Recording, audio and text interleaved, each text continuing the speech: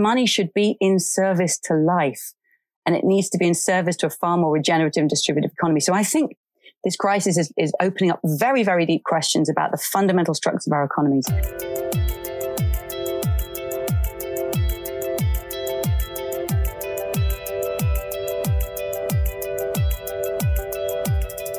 Hello, and welcome to the fourth episode of What Comes After What Comes Next, with me, James Shaw, Minister for Climate Change and co-leader of the Green Party. Today I'm talking to the brilliant economist Kate Raworth. Kate is a Senior Research Associate at Oxford University's Environmental Change Institute, where she teaches on the Masters in Environmental Change and Management. She's also Professor of Practice at Amsterdam University of Applied Sciences. Kate will probably be best known to you for her hugely influential book, Doughnut Economics, 7 Ways to Think Like a 21st Century Economist. That book came out 3 years ago and proposed a new economic model based on meeting the needs of all within the means of the planet. Kate's ideas have travelled all over the world and helped to shape government policy making. I opened our conversation by asking Kate to explain what she means by Doughnut Economics and what it can teach us about our post-pandemic economic recovery.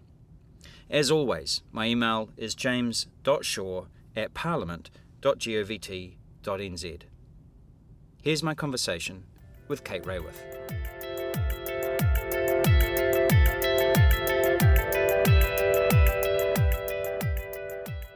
Why a donut? I know. Look, let's get the obvious thing out of the way. Donut is a ridiculous name. It's sugary, fatty. Some people say, how could this be the symbol of where we want to get to? So Let's be clear, I like donuts. Okay, well then let me be clear. Don't eat too many of them, okay? This is the only one that actually turns out to be any good for us. So it's a donut because you know what? Everybody knows what that shape is, a donut with a hole in the middle. We can all see that immediately in our heads. And that means we can all envision what this thing looks like. So I offer it as a compass for human prosperity in the 21st century. Imagine a donut with a hole in the middle. Essentially, we want to leave nobody falling short on the essentials of life in the hole of the donut without the essential resources they need for food and healthcare and housing and political voice and education and transport, all of the essentials that the world's governments have agreed every person has a claim to lead a life of opportunity and community. So leave no one falling short in the whole of the donut. But at the same time, we must make sure that collectively we don't overshoot the outer ring of the donut, because there we put so much pressure on this extraordinary, delicately balanced living planet that is our earthly home, that we begin to tip her out of balance and we cause climate breakdown and we acidify the oceans and we create a hole in the ozone layer.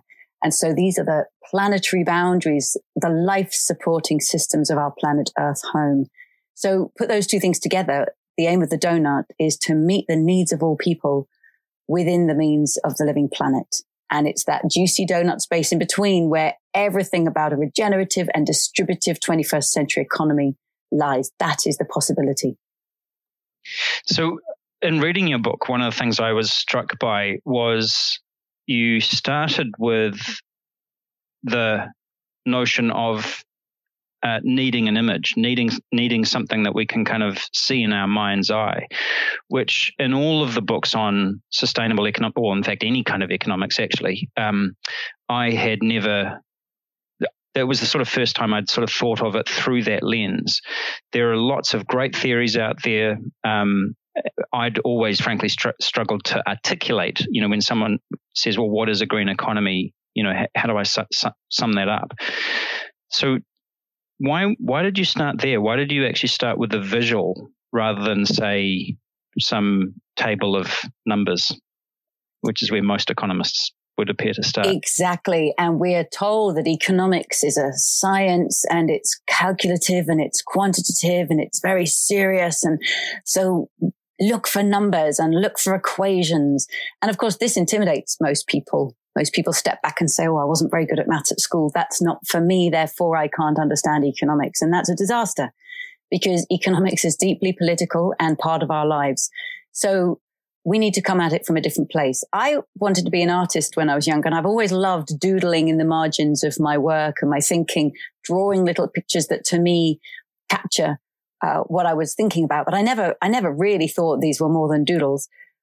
when I first saw the diagram of planetary boundaries drawn up by Earth system scientists, it was a picture. It was a picture of a circle with these big red rays shooting over the edges of the circle, symbolizing the overshoot. I had a visceral reaction in my body. And I, without understanding quite what was happening, it was the picture that I had always wanted that would embody the understanding I wasn't quite yet able to articulate of the challenge that economics was never considered to be happening within a living planet. And suddenly, bam, on the page before us was the visual extent to which we were overshooting the planet. So I wanted to draw on top of that. And I very cheekily doodled on top of this fantastic scientific diagram. And the circle turned into a donut. We published that as a discussion paper by Oxfam in 2012, just a discussion paper on the side. But this picture immediately had massive resonance. And that was for me the first wake up of, wow, this thing is flying around the world. People were very quickly saying to me, oh, are you the donut lady? And you think, wow, what how did this happen? And that started me thinking much more seriously about visual culture and the power of visual framing. I started reading up on it. Did you know that over half of the nerve fibers in our brains are connected to our eyesight? So our eyes are pattern spotters. I did not know that. Our eyes are pattern spotters. And that's why we see dogs in the clouds and people in the shadows, why we see shapes in the stars. We're continually trying to make visual sense of things. So let's give our eyes something to make sense of. And when I realized the power of the donut diagram, I thought, well, hang on a minute. When I was studying economics, there were lots of diagrams in the book. And like most people, I thought they were sort of illustrations of the main concepts. But maybe what if they were actually doing the main work? What if they were the most influential thing on the page? And I went back to the books. And of course, the first one you see is supply and demand. This crisscross of lines, which means on day one, we think that economics is the market. And at the center of our vision is price apparently as the metric by which to do economics. And the central concept is equilibrium. Well, I don't think any of those things are true. I don't think the economy is the market. That's just one part of it. I don't think price is the most powerful and relevant metric for the 21st century. And I definitely don't think economies operate in equilibria. I mean, that is something we have definitely learned. So we need to redraw the diagrams. And then it became a huge adventure. And I realized I could be an artist and an economist at the same time. Well, that's living the dream. That is. And I have to tell you something that connecting me to your country, one of the most honoring and thrilling things that's happened in the last 6 months is that 2 people from the Maori community in your country have seen the donut and created Maori reinterpretations of it. So Johnny Freeland, who's based in the Auckland area, drew a beautiful interpretation with the inner circle as Mother Earth and the outer circle as Father Sky. And then Taina Bausundane, very recently, she drew a reinterpretation and said it shouldn't be a closed circle, it should be part of a spiral, and put the Earth in the center and humanity at the outside, and talked about the energy. I mean, to me, this was, the energy and the need for the living world to gain some of the energy because we need to restore her. This is amazing because this is culture speaking to each other visually. And perhaps we can connect visually faster than we can sometimes connect with words. So it's a beautiful way of building bridges that we can start to lean into each other's worldviews through image. So there's been a tremendous reception of this. I get emails pretty much every day from people both in New Zealand and around the world who are sort of in my kind of crowd, if you like, saying, have you read this? Have you seen this? Why aren't we running everything this way? And it's always, I feel a little smug to go, yes, I have, actually. But what I'm curious about is how do you translate that from a sort of an economic mental model to reality, to policy, to how is it? Is there an applied donut anywhere? Well, yes, I think your country is part of leading that charge. So one of the first things you need to do is change the goal from pursuing endless growth, no matter how rich a nation already is, the idea that its success lies in yet more growth and that will be the primary metric. We need to move from that to saying, actually, our success lies in our well-being. and it's the well-being of the people of this place, and it's the well-being of the living world here and the whole living world in which we're embedded. And so, of course, Aotearoa New Zealand has adopted well-being economics as part of one of the few governments in the world, along with Iceland and Scotland, saying, actually, let's put a new value at the heart of our politics. That is so powerful, because if you think of systems thinking, Donella Meadows, one of the mother thinkers of systems thinking, she says, if you want to change a system, you need to go to one of the very high leverage points. And quite near the top of the leverage points is to change the goal of the system. Once you've done that, a lot of other things follow. So that's a first step. Then you have to change the dynamics of the system to start taking us towards that goal. And the way I talk about donut economics is that we need to create economies that stop being degenerative by design and start to become regenerative by design, and stop being divisive by design, driving the returns of the economic value into the hands of a 1%, and become distributive by design.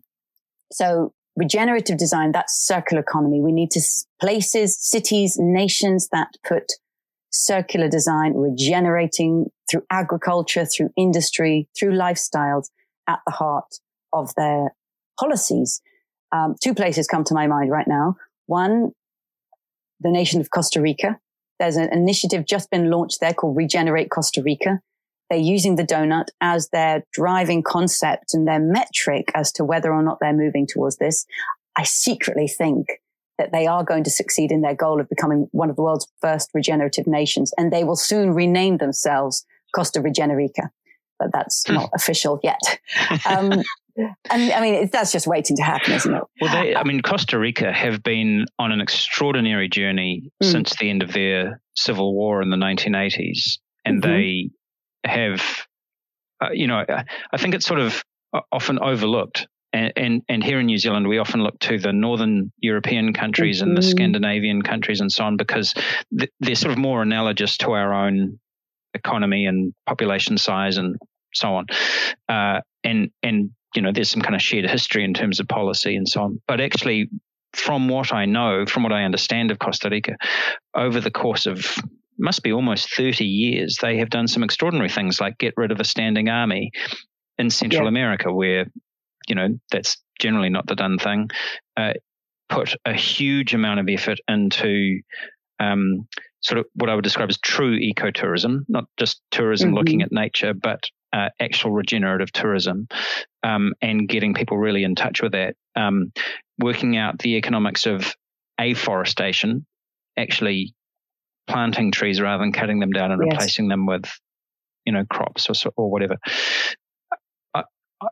So I guess what I'm wondering is, did your piece of work kind of land in their lap? Yes. Exactly the right time. Yes. So, and I think with the pickup of the concept of the donut in many places, people are already doing this. It's not that they find the donut and say, oh, we therefore should start doing these things. They are already doing these things. And it's, again, a visual concept that acts as an umbrella, a framework that they say everything we are already doing and already leaning towards is represented and makes sense in this framework. And now I can more clearly articulate it to other people.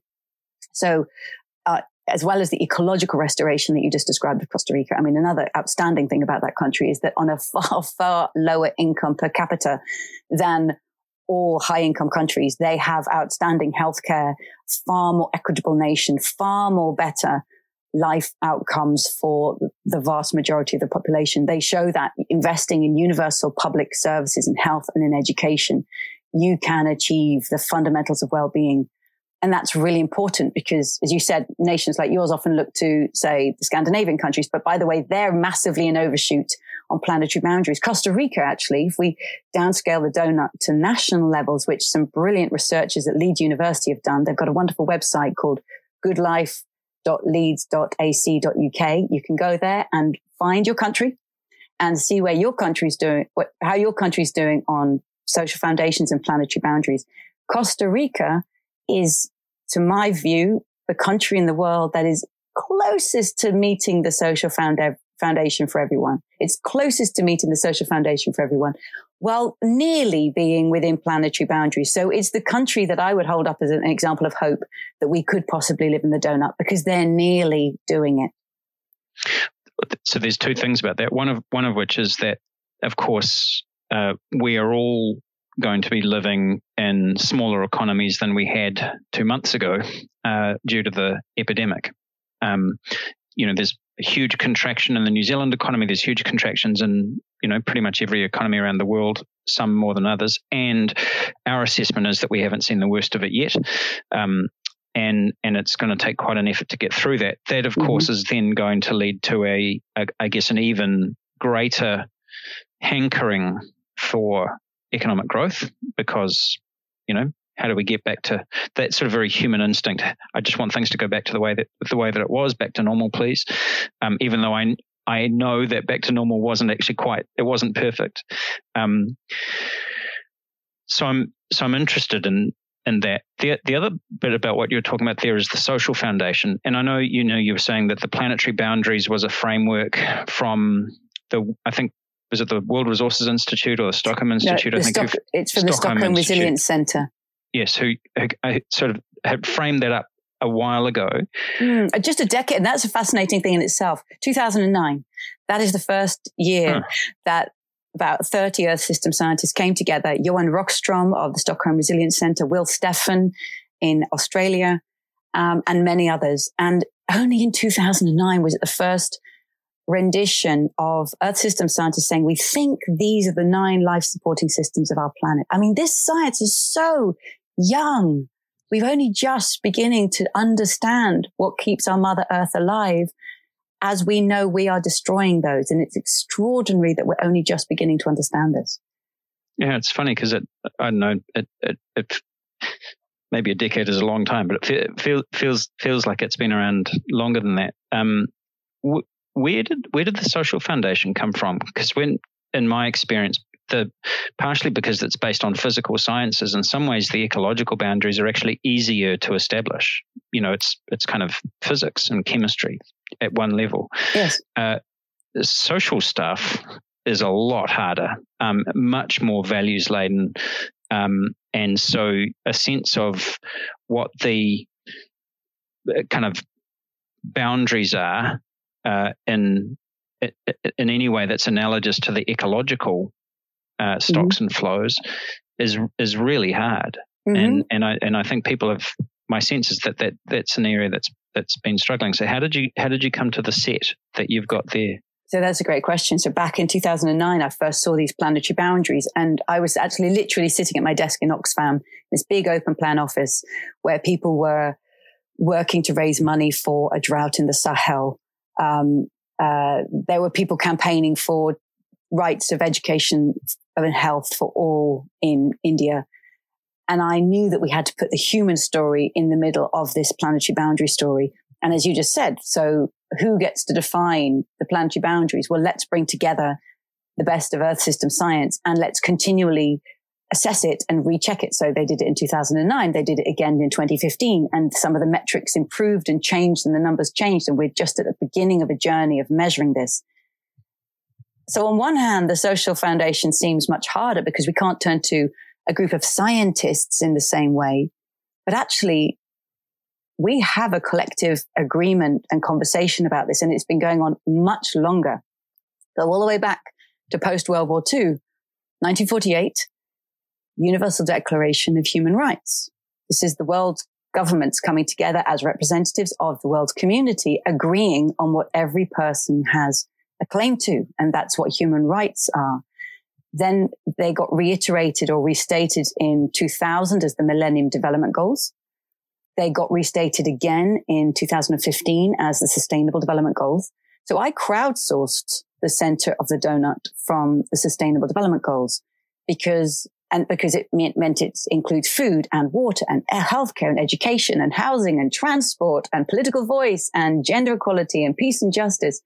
And the power of that is that when I was invited to present this at the UN General Assembly, I could say to the world's governments, well, the outside of the donut comes from the world's leading Earth system scientists, and the inside of the donut comes from you. These are your values that you claim that every person in the world has the right to meet every single one of these. Now, that's the power of it, that it's been internationally agreed.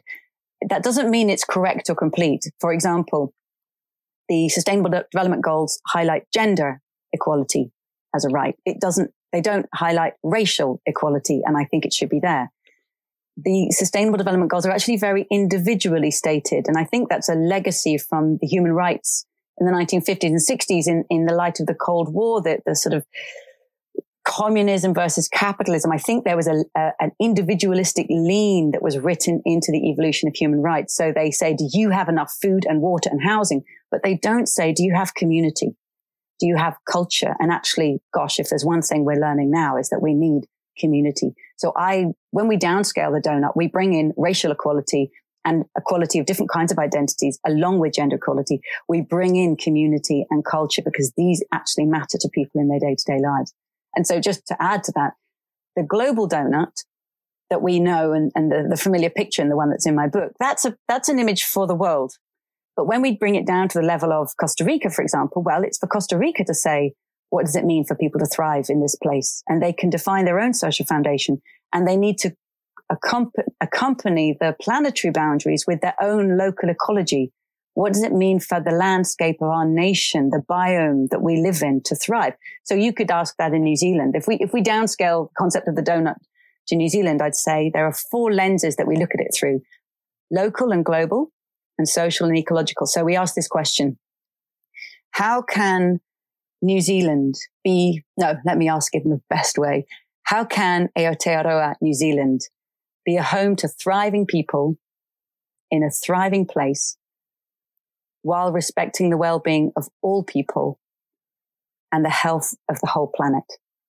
So the thriving people, what does that mean? Well, it's the people of Aotearoa New Zealand to define what it means for yourselves to thrive. And you've got an amazing opportunity of bringing together the Maori culture, bringing the wisdom from that. And I honestly can tell you the rest of the world looks on in envy that you have some deep wisdom to turn to, wisdom of your place. So what does it mean for the people of this place to thrive? And what does it mean for us, for this, what does it mean for this place to thrive? What is the land that is called Aotearoa New Zealand? What is this biome? How does nature thrive here? What's her genius here? And what if the cities in your nation could thrive just like the wild land next door, sequester as much carbon dioxide, store as much groundwater after rain, house as much biodiversity, cool the air like the forests do from the treetops to the forest floor? How could your cities match nature's performance next door? So to me, those two to go together, and they are high local aspiration, thriving people in a thriving place, wonderful life here. But we have to set that in the context of global responsibility, because every nation is embedded in a web of relationships of history. We've got colonial history. We've got modern day global supply chains. And that means we know we have impacts on people worldwide. So who grew the food that we eat? Who made the electronics and stitched our clothes and created the building materials? What are the labor conditions in all of those supply chains?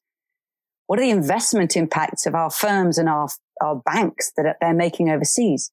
So you can go in a deep context of global impacts on people. And then the fourth area, crucial, what's our impact on the whole planet?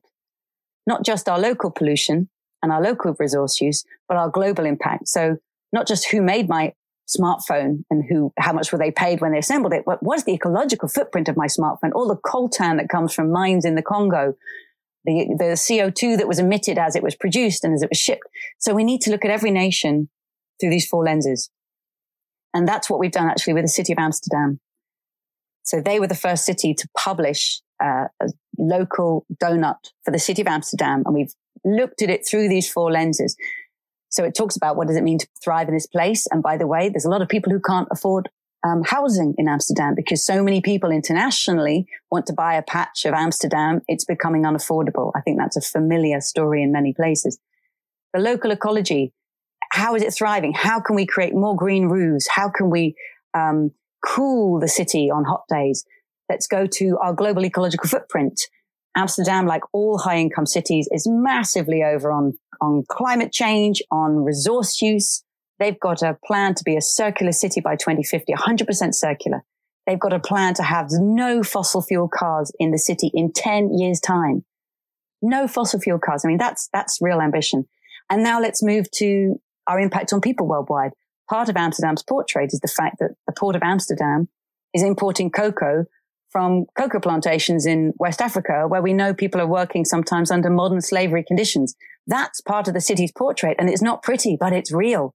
And we have to face up to these dark side of globalization, and the dark side of a good life in a high income country can mean that we are degrading people's lives and degrading the planet. And that has to be transformed. It's not easy, but actually these are real issues for every city, for every nation. And I fully respect the ones that actually step up and say, yep, we're going to put this on the table and we're going to have this conversation, because this is a really 21st century conversation. I'm glad that you raised Amsterdam, actually, because I'm fascinated by it.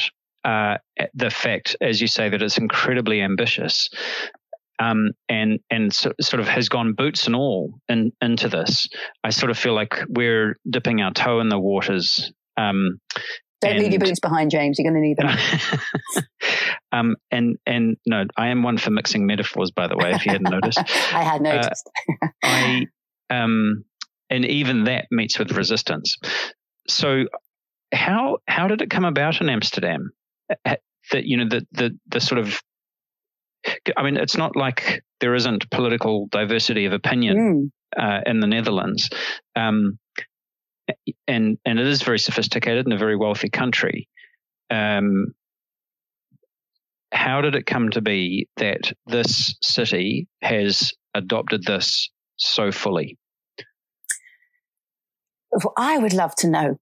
I would love to know, where was the first conversation in the government that they said, we think we're going to use this donut as a policy tool? Because I wasn't there when it first began. Obviously, I only get pulled in when someone calls me and says, would you come and run a workshop? But if I reflect on Amsterdam, first, it's a place that loves to be a city of firsts, right? I mean, capitalism was practically invented in Amsterdam. So come on, let's reinvent. Let's invent the next version here too. They've got high ambition on circular economy. They've got high ambition on getting fossil fuels out of the city. They are a cycle-loving city, and they know that there are really great alternatives to getting in your car if you want to get around your city. And again, the donut offers a frame that brings these things together and says, by the way, don't just treat these as green issues. This is about society as well. This is about housing and transport and social equity and incomes and jobs. And we need to deal with all of these together. I mean, in a way, I could say, why on earth haven't more places cottoned onto this since the turn of the century? Because this century has begun. I mean, let's just think back. It's 20 years. We began with financial meltdown, 2008, whacked every city and every nation. Then we remembered that we're actually in the middle of climate breakdown. That's been going on for decades. And now we're beginning to feel it very forcefully. And now on top of this, we've got COVID lockdown. So any mayor, and I often say, you want to meet a 21st century economist, go meet a mayor, because a city is the home to all the complexity of modern life. You cannot ignore the people and their needs. You cannot ignore the environment. You cannot ignore the financial system and the economy. These things come together. It's a complex system. And any policymaker who tries to solve them one at a time is going to find themselves ricocheting off to the next crisis and actually inadvertently worsening one thing while trying to solve another. It's not going to work. So I think the policymakers in Amsterdam cottoned onto this quite fast and said, we need a framework actually that holds all of this together. And I think it's helped by the fact that there are a lot of organizations, there are universities, there are change makers, community activists, entrepreneurs, even the government themselves, who in Amsterdam had started using the donut as a concept. It gained currency there. And so once you've got change makers across different sectors of a city already using it, already playfully bringing it into their conversation, you realize an idea starts to have currency. It may all go back to the fact that when my book first came out in Dutch at the beginning of 2008, a very well-known Dutch economist, quite mainstream, let me say, he'd written his sort of best reads of 2017. And he said, best reads of 2017 is this book and this book and this book. And then he added, and do not read Donut Economics. It is the most intellectually appalling book I have ever read. And of course, a lot of people thought, what's creating such friction here? And started reading it. And so when I arrived in the Netherlands, there was already this sort of fisticuffs going on between the absolute transformationists and the old guard who couldn't stand it. And so it got off to a massive start because of as you said, diverse views, and people were debating over it fiercely. So it landed with a punch in the city, and it's fantastic that they've picked it up because it's having massive inspiration around the world. But they only launched the city report on the 8th of April. I blogged about it that day. And towards the end of my blog, I said, if you're interested in using this method of downscaling the donut to your place, be it a neighborhood or a nation, please just fill in this quick form. We've had over 280 responses. And I have to say quite a few of them from Aotearoa New Zealand, which is quite exciting. So there is momentum building up. People saying, I want to do it in my street. I want to do it for my nation. I want to do it for my city. I want my city councillors to do this. Or even a city council writing to us saying, we really want to do this. So Amsterdam is inspiring the world. And I want to bring this back again to your nation, because sometimes when I chat with people from New Zealand or I see sort of chat on Twitter, there can be a sort of, well, we're sort of at the other end of the planet and we're only very small. So there can be a sort of little exceptionalism that surely we don't really have to do anything because we're only small and we're very far away and, maybe no one will notice. Guys, we notice. We are looking to you. One, you have got well-being economics. You've got one of the prime ministers that everybody is really envying you having right now because it's somebody who's leading with integrity and vision. So we really notice you. Two, Earth notices us all. It doesn't matter where we are on the planet. Carbon emissions are carbon emissions and they raise the temperature of our planet.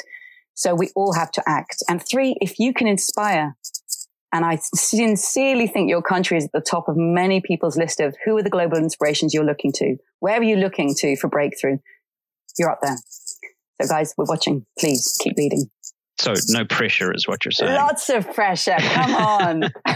No, it's true. Look, I have this argument with people who, because that obviously in my role as Minister for Climate Change, meet lots of people who say exactly that. Look, New Zealand's emissions are tiny. We're 0.017% of, the global total. Surely we can just kind of go on with our lives. And actually it's the US and China and India and Europe and so on who need to do all the work. And my response is this: well, our population is the same as Los Angeles City. So are you suggesting that Los Angeles City should just go about its business normally and not try and reduce their emissions? And then if Los Angeles doesn't have to, what about New York? There we go. I just find it tremendously frustrating, but it's just one of the things that we have I would to invite people who actually make that argument to go tell it to a community in Bangladesh or in Dar es Salaam in Tanzania. Go and tell people in the world who actually live off a fraction of the incomes that people like you and me live off that we don't really need to change our lifestyles because it's really not having an impact. I mean, it's just morally completely unacceptable that we should think, well, I'm tiny, so I can be sort of exclusive. I'm tiny, therefore I can live an extremely high impact life. It has massive resonance around the world, and we perpetuate consumption patterns, we perpetuate fossil fuel dependency, and we perpetuate the expectations of a lifestyle that doesn't fit in the 21st century. Can we turn now to the post-pandemic economic recovery that is on everybody's minds right now? Governments around the world, including my own, are pouring tens of billions of dollars and about to pour tens of billions of dollars more into resuscitating their economies. We've shut down entire economies. We're now bringing them back. Some sectors will be fine, maybe, marginally reduced. Some sectors will vanish. So tourism, for example, in New Zealand made up a month ago, 30% of our foreign exchange earnings. And that's down to nil. And it also is one of the largest employers in the country. So that's a lot of people without work, and a very big hit on our earnings and how we go about kind of being able to afford iPads and so on. I'm interested in what your thoughts are about how we rebuild our economies, because you started off in a place that my fellow Greens and I have been talking about for a long time, which is the limits of growth and so on. But this isn't the way that we were thinking of making the transition this is not the way to reduce your emissions, although emissions are down. How do we go about rebuilding the economy in a way that kind of people feel, that they're getting a quality of life, that they've got, good work, a place over their heads, able to feed themselves and their families, that's kind of sense of security, that their retirement savings are going to be worth something by the time they have to use them, but also to do so in a way that kind of lives within the constraints of the donut that you're describing. So let me say the obvious, that like everyone, I'm in new territory here and I claim no special answers.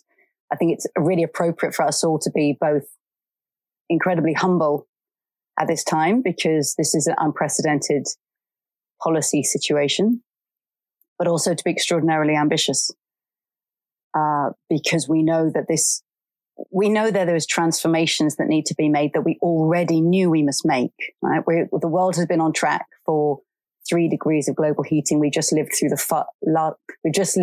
5 hottest years on record. We have seen the number of billionaires in the world double in the last decade, from 1,000 to 2,000, while the number of people in the world going hungry every day is growing again. So we don't want to go back to normal, back to where we were. I don't even think we want to recover that old economy. We need to renew our societies and our relationship with the rest of the living world through economic transformation. And as you just said, no one imagined it or planned it to come this way. And here it is. I was on a call with some senior policymakers in the European Commission recently saying, look, we know that we have to invest billions in this COVID green recovery. And it has to be green, because by the time we've invested in this recovery, we'll be maxed out. We can't then say, okay, now we've done that bit, let's start the green transformation. That's it. This is it. This is the chance. And we have to make that transformation that we already knew we needed to economies that are far more regenerative, working with and within the cycles of the living world. Is there work to be done? Yes, there's lots of work to be done there. And that means there's lots of jobs. Where there is work to be done, we can create jobs in renewing and refurbishing and regenerating our lands and creating economies that are far more circular, using materials again and again, far more collectively, more carefully, more creatively. That's an extraordinary opportunity for every country. We need economies that are far more distributive. And of course, what this pandemic has done is forced a lockdown of day-to-day economic activity. So it's forced a lockdown in so many countries of people's daily incomes. And it's separated the economy of those who live off their monthly income from those who live off rent and continually extract rent because they own the building, because they own the land, because as a bank, they own the power to create money. And I think it's really highlighted the very bizarre design that we have in our economies of this rentier economy, that through the sheer power of ownership, people and institutions have a claim of continual rent. And that's why we need a rent freeze, a rent break, and actually a deep rent reconsideration and a deep question about ownership. Who owns the land? And why do they get the right to extract a rent from it, even in times of crisis? Who owns the power to create money? And why have they been given that power to create money? And actually, money should be in service to life. And it needs to be in service to a far more regenerative and distributive economy. So I think this crisis is opening up very, very deep questions about the fundamental structures of our economies. Now, to come back to what can this mean in the future of people's lives? You mentioned earlier there's desperate need for economic growth. There is definitely a desperate need for economies to begin to grow again, to come back, but we shouldn't aim for growth itself. What we most importantly need is livelihoods, right? That's what's been shut down. That's what makes families vulnerable. And so we should aim to create livelihoods rather than create growth in the hope that that will create livelihoods, because we know those two things have come apart massively. So policies that aim for livelihoods first We now understand more deeply that we need care. We need to care for each other, and we need to invest in health. We need to care for the living planet. There is work to be done there. Some old industries that were from the 20th century and that have hung on and have amazing power because they have vested interest, because they've earned so much money, they lobby to survive. They need to let go and leave. The oil belongs under the ground in the 21st century. We need to move to new forms of energy. And your country, like mine, is blessed with rocky coastlines and waves and wind. So come on, let's harness this incredible endowment of renewable energy and sunshine. Let's invest in creating the jobs that start taking us now where we already knew we wanted to go. That doesn't solve everything. And it's not for me to say how New Zealand should figure this out. It's a national conversation that you know your own industries, you know your own opportunities, and the tourism both the tourism dependency and the shutdown is incredibly hard because that's such a dramatic loss of income. And that will come back. You know, there will be a return of visitors in a different way, I'm sure. And can you turn that to creating the kind of visitors that you want, as you were recognizing that Costa Rica has done so well in the past? So for me, the dynamics are, how do we create livelihoods? There is work to be done in creating an economy that is far more regenerative. There is work to be done in creating an economy that is far more distributive and that invests in the fundamental well-being of all people. And it's tough. And we need the vision and conviction to turn our economies there now. I heard you say something recently. The economic shutdown is teaching us the difference between the productive economy and the extractive economy. Is that what you meant by sort of, people who kind of work for a living versus yes, living that's exactly what I mean. So the productive economy being people who receive an income because they produced a product or a service. They produced food in a cafe, or they provided music lessons for kids in schools, or they run an IT service, or they, produced a newspaper, something that a good or a service, and they have to produce it again and again. They have to generate that income every month. And then there's the extractive part of the economy in which people earn an income, not because they produced something, but because they own something. And that's when we come to this question of who owns the land and who owns the buildings and who owns the data and who owns the power to create money and who owns the technology. And how did they come to own it? And now we're deep into the story of history and colonialism, and it's bringing up deep questions. But we need to ask those questions because that sheer ownership of those resources today is securing people without even having to work that income.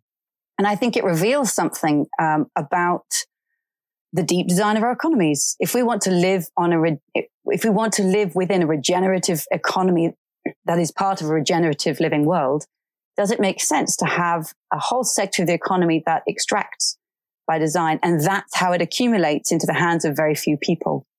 So I would like to see a deep reflection on the design of money. And instead of saying money is generating money and it's in service to itself, actually, we need money that's designed in service to life. How can finance and banking be designed to invest in regeneration and to invest in distributive design? And there are some banks internationally that are part of a global movement for banking on values that are redesigning what money means. But there are far too many banks and far too many financial institutions that are still designed to do the old style extraction. One of the things that has struck us here is that the people who we classed as essential workers because they ensured that those of us who were locked up for 4 weeks got to eat, the vast majority of them are on minimum wage or not much north of that. And the rest of us who were not classed as essential workers were really at their disposal. And so we've had this argument for a while now about raising the minimum wage. And so one thing that we've done in this country is we were increasing the minimum wage by $1 a year over a 3-year period. And as it happens, one of the increases occurred in April, beginning of April. So smack in the middle of our lockdown. And I was quite pleased that by the time we got to that point, it wasn't really an arguing point, but it had been only a couple of weeks before, and that really struck me that gives you a sense of revealed values, actually, and are the people who we consider utterly essential to our ongoing survival. Why is it that we would pass over an additional $1 an hour, given especially some of the other conditions that you're talking about, like, as you say, unaffordable rents, because we also have a housing crisis here and an affordability crisis and so on. And most of these people live in overcrowded, cold, drafty, unhealthy homes and so on. So I was kind of fascinated by what that revealed about us as a country. I'm still sort of feeling my way through thinking about what we do about that next. How do we convert that revelation into something useful? Yeah. Rather than just something that we say on Twitter, oh, isn't it, striking.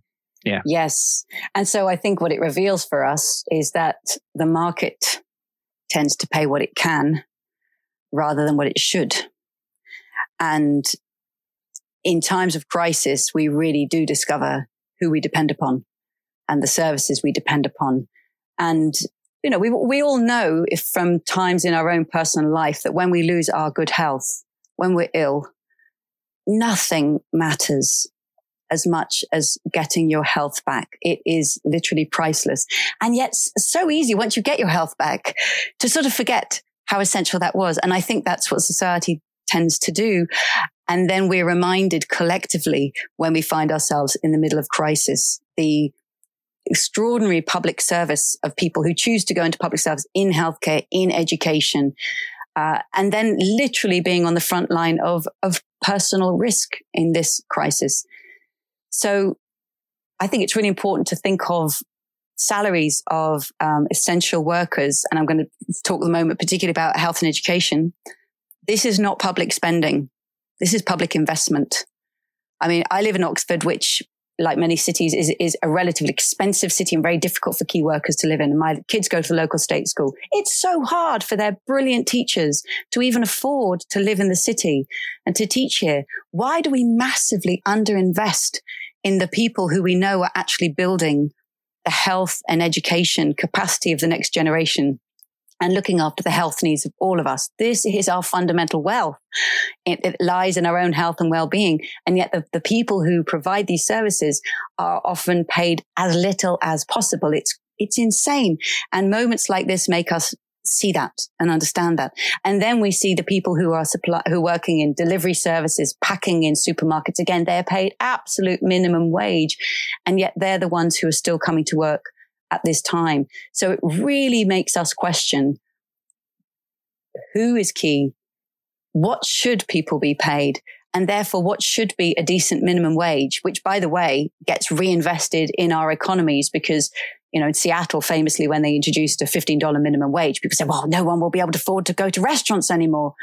And if the waitress is being paid $15, well, guess what? The waitresses could start going to restaurants. So actually the money comes back and is reinvested.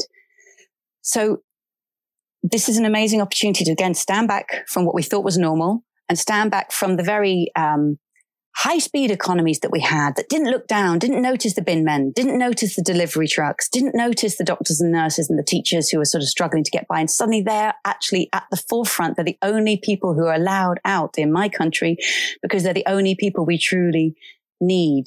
And every Thursday night, the UK is stepping onto our doorsteps at 8 p.m. and applauding the nurses and applauding the NHS and all the key workers.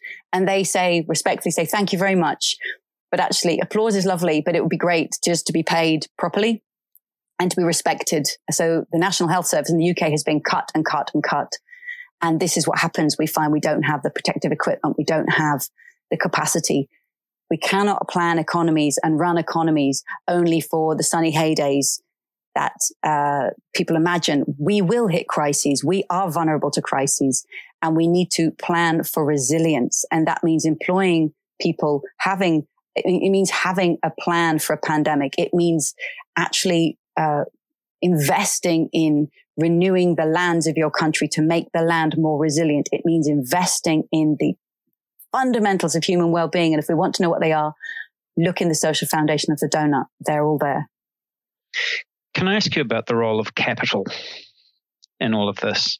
So, a lot of what you've been talking about is the distinction between people who earn versus people who own.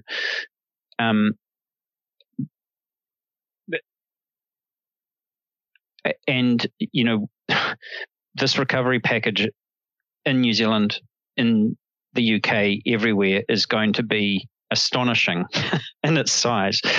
And one thing that I've been saying recently is we are essentially borrowing that money off our children and grandchildren, right? It's going to take decades to repay. We also are imposing a cost on those very same people in the form of the need to adapt to the effects of climate change if we don't stop it. Therefore, we have an economic and a moral duty to invest that money that we're spending of theirs today, getting ourselves through this crisis in a way that, resolves those kind of long-term challenges and avoids that cost for them. And you were talking before about, money that's in service to life. What I'm trying to reconcile is how you go about putting something together of this scale that, it is going to take a vast amount of capital, public and private, do that in a way that does all the things that it needs to do that we've been talking about, but kind of meets your standard for money that's in service to life. So I agree. It's crucial to take the long view and think about our grandchildren and what they'll ask us and what we did and the decisions we made that have affected them. I do profoundly believe the greatest thing they would blame us for was to destabilize the climate and the life supporting systems of our planet, rather than say, but you gave us public debt. I mean, that's at least one thing that you can write off, right? Money is an invention. It's created, it's designed. We invented it and we can reinvent it and redesign it. And nations that have their own sovereign currency, like yours, like mine, have the ability to create money into existence. If there's work to be done and there are people to do that work, money can be created into existence to make that happen. Much, much harder if you're part of a larger community like in the European Union, sharing a euro, and what one country needs is different from what another country needs, and you don't have control over the currency like the European Central Bank. In your own nation, people call it modern monetary theory. We can create money into existence, and it doesn't become a public debt that the children will have to pay off. Spain is saying we're going to just live with permanent debt. Other places might say we're going to write off debt, a debt jubilee. That's a deep cultural norm, actually, in many societies. At some point, the debt is written off. Money is a design, and it actually, credit means I trust.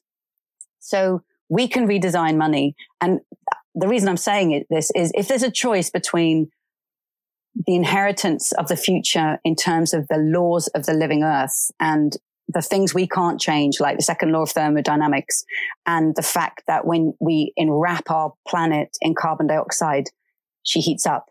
We can't change that. So let's make sure we get that inheritance right. We can change the design of money. We can have debt write-offs and write-downs.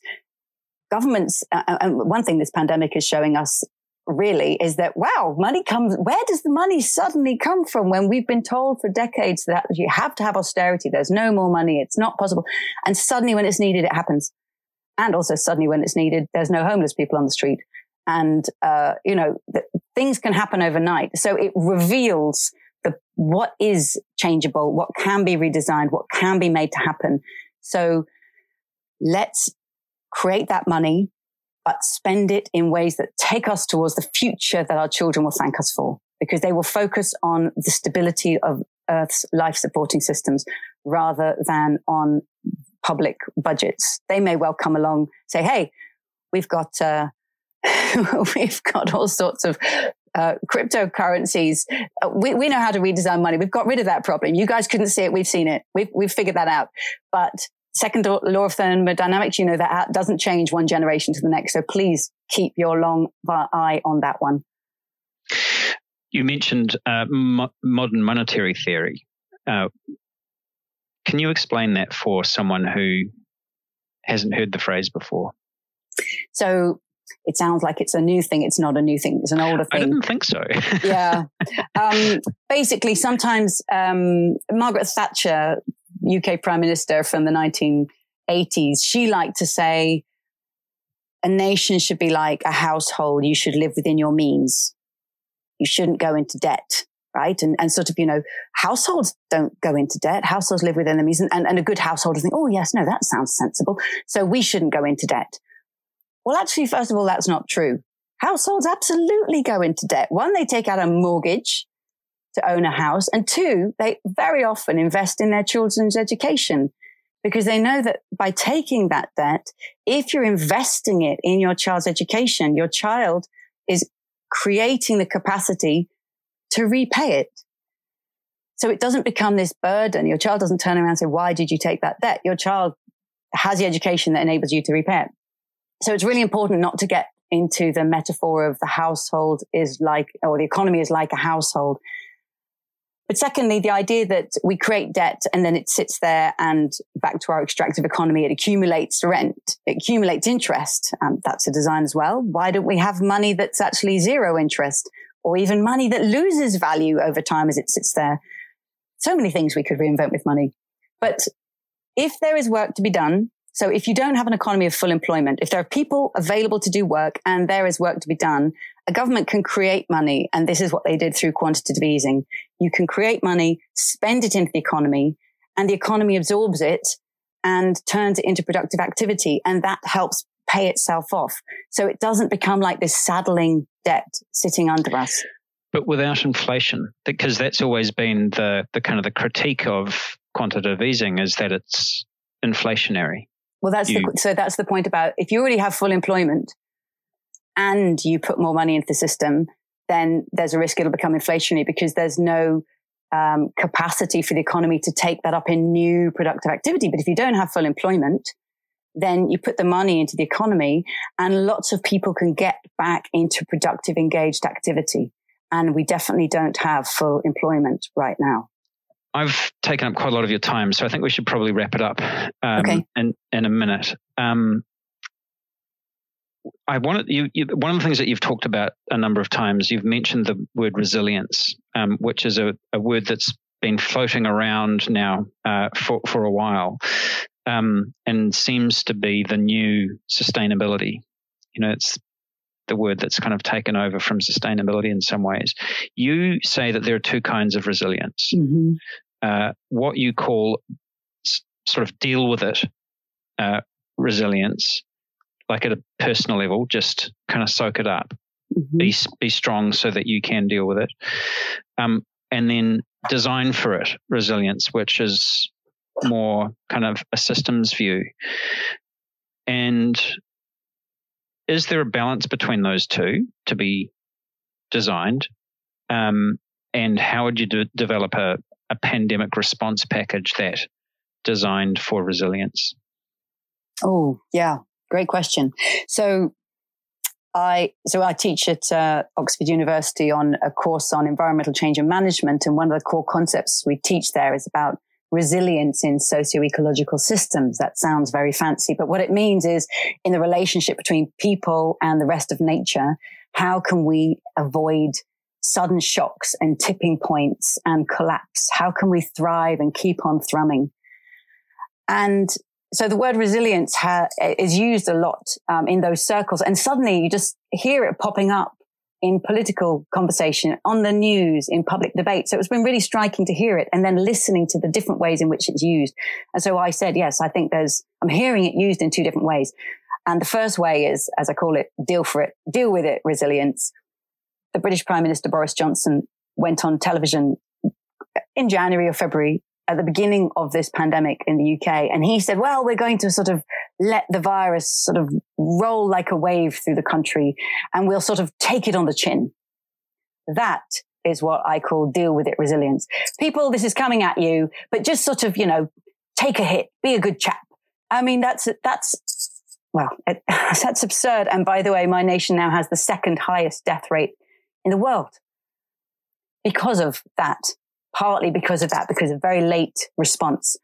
The idea that there are shocks coming at us, people. There's financial shocks, there's climate shocks, there's health pandemic shocks. Just take it on the chin, sort of be a tough chap. Impossible. Because all the pressure of coping is pushed back onto communities. It's pushed onto families.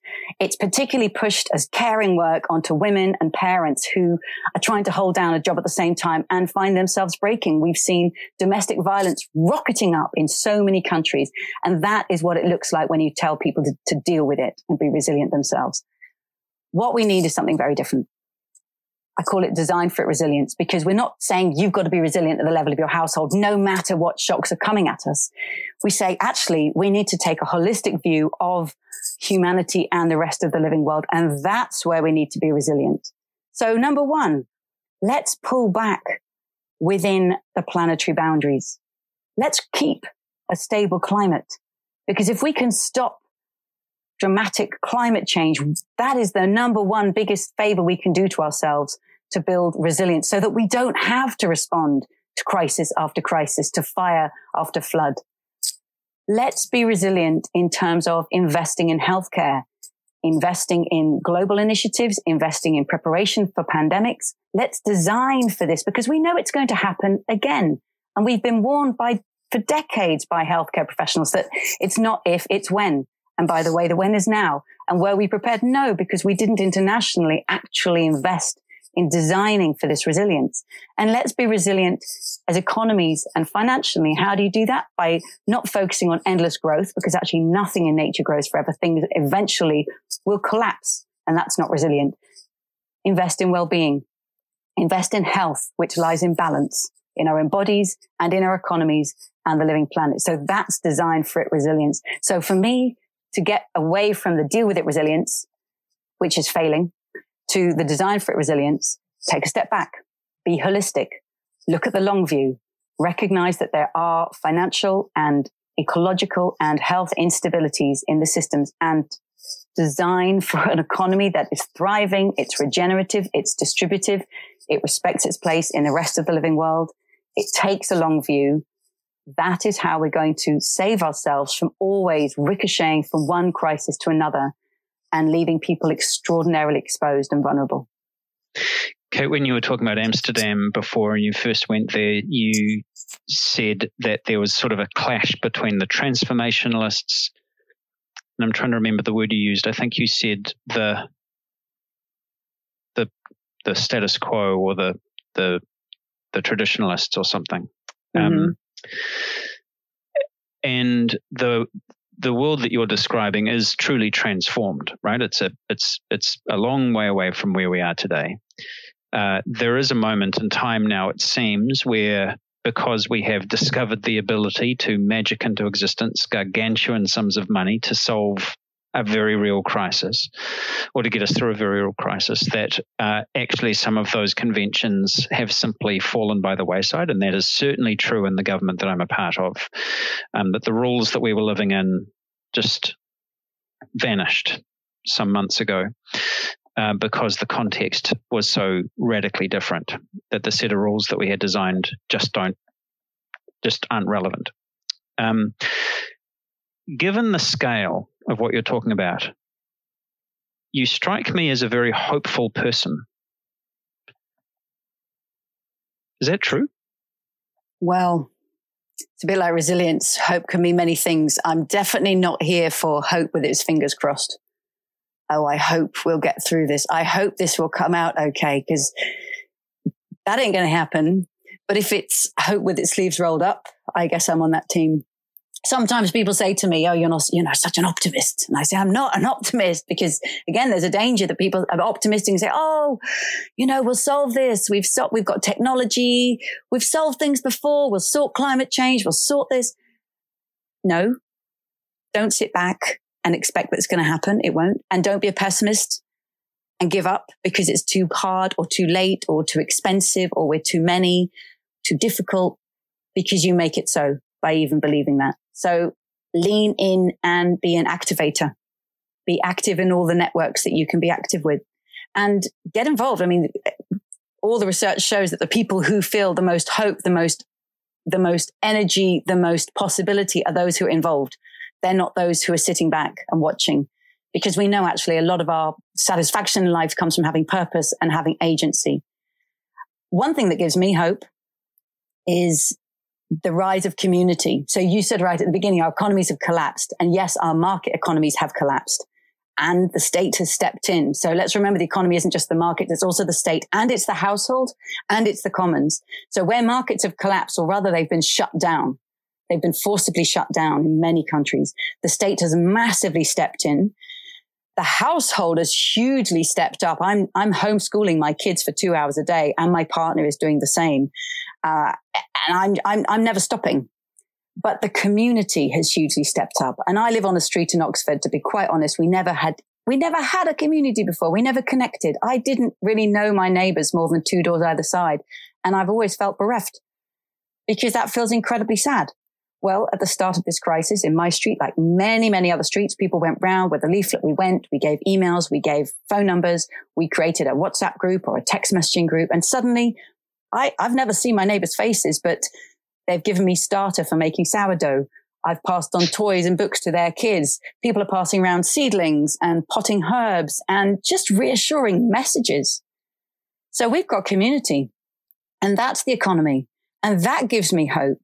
And of course, we can't survive on community alone, because so much of our economic interaction is based in market exchange, is based in buying and selling things. And we need all of these. I wouldn't want to live in a society that didn't have a market and didn't have state providing essential public services, that didn't have households, and that didn't have community.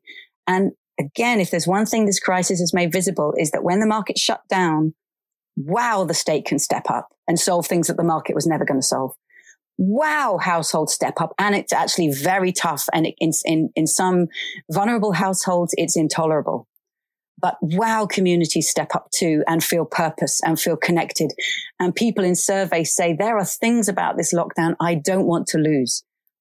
And it's connection with each other. So as we create economic renewal, let's do it in ways that respect community and that hold community and that strengthen community and rebalance all of the different forms of market. And the role of the government in paying people a decent wage for the most essential jobs. Yes, let's be for that, because now we've seen firsthand evidence of why it's necessary. And then let's look at marketed goods. Which ones actually belong in the last century? And perhaps it's time to say goodnight. And which ones massively need to ramp up? And how can we do that? And let's renew our economies by creating jobs in those sectors. There's so much work to be done. Capital is a means of getting things started again. That's what money is. It's a means of creating exchange and relationships. So let's create new relationships in the parts of our economies that we already know our grandchildren are begging us to do.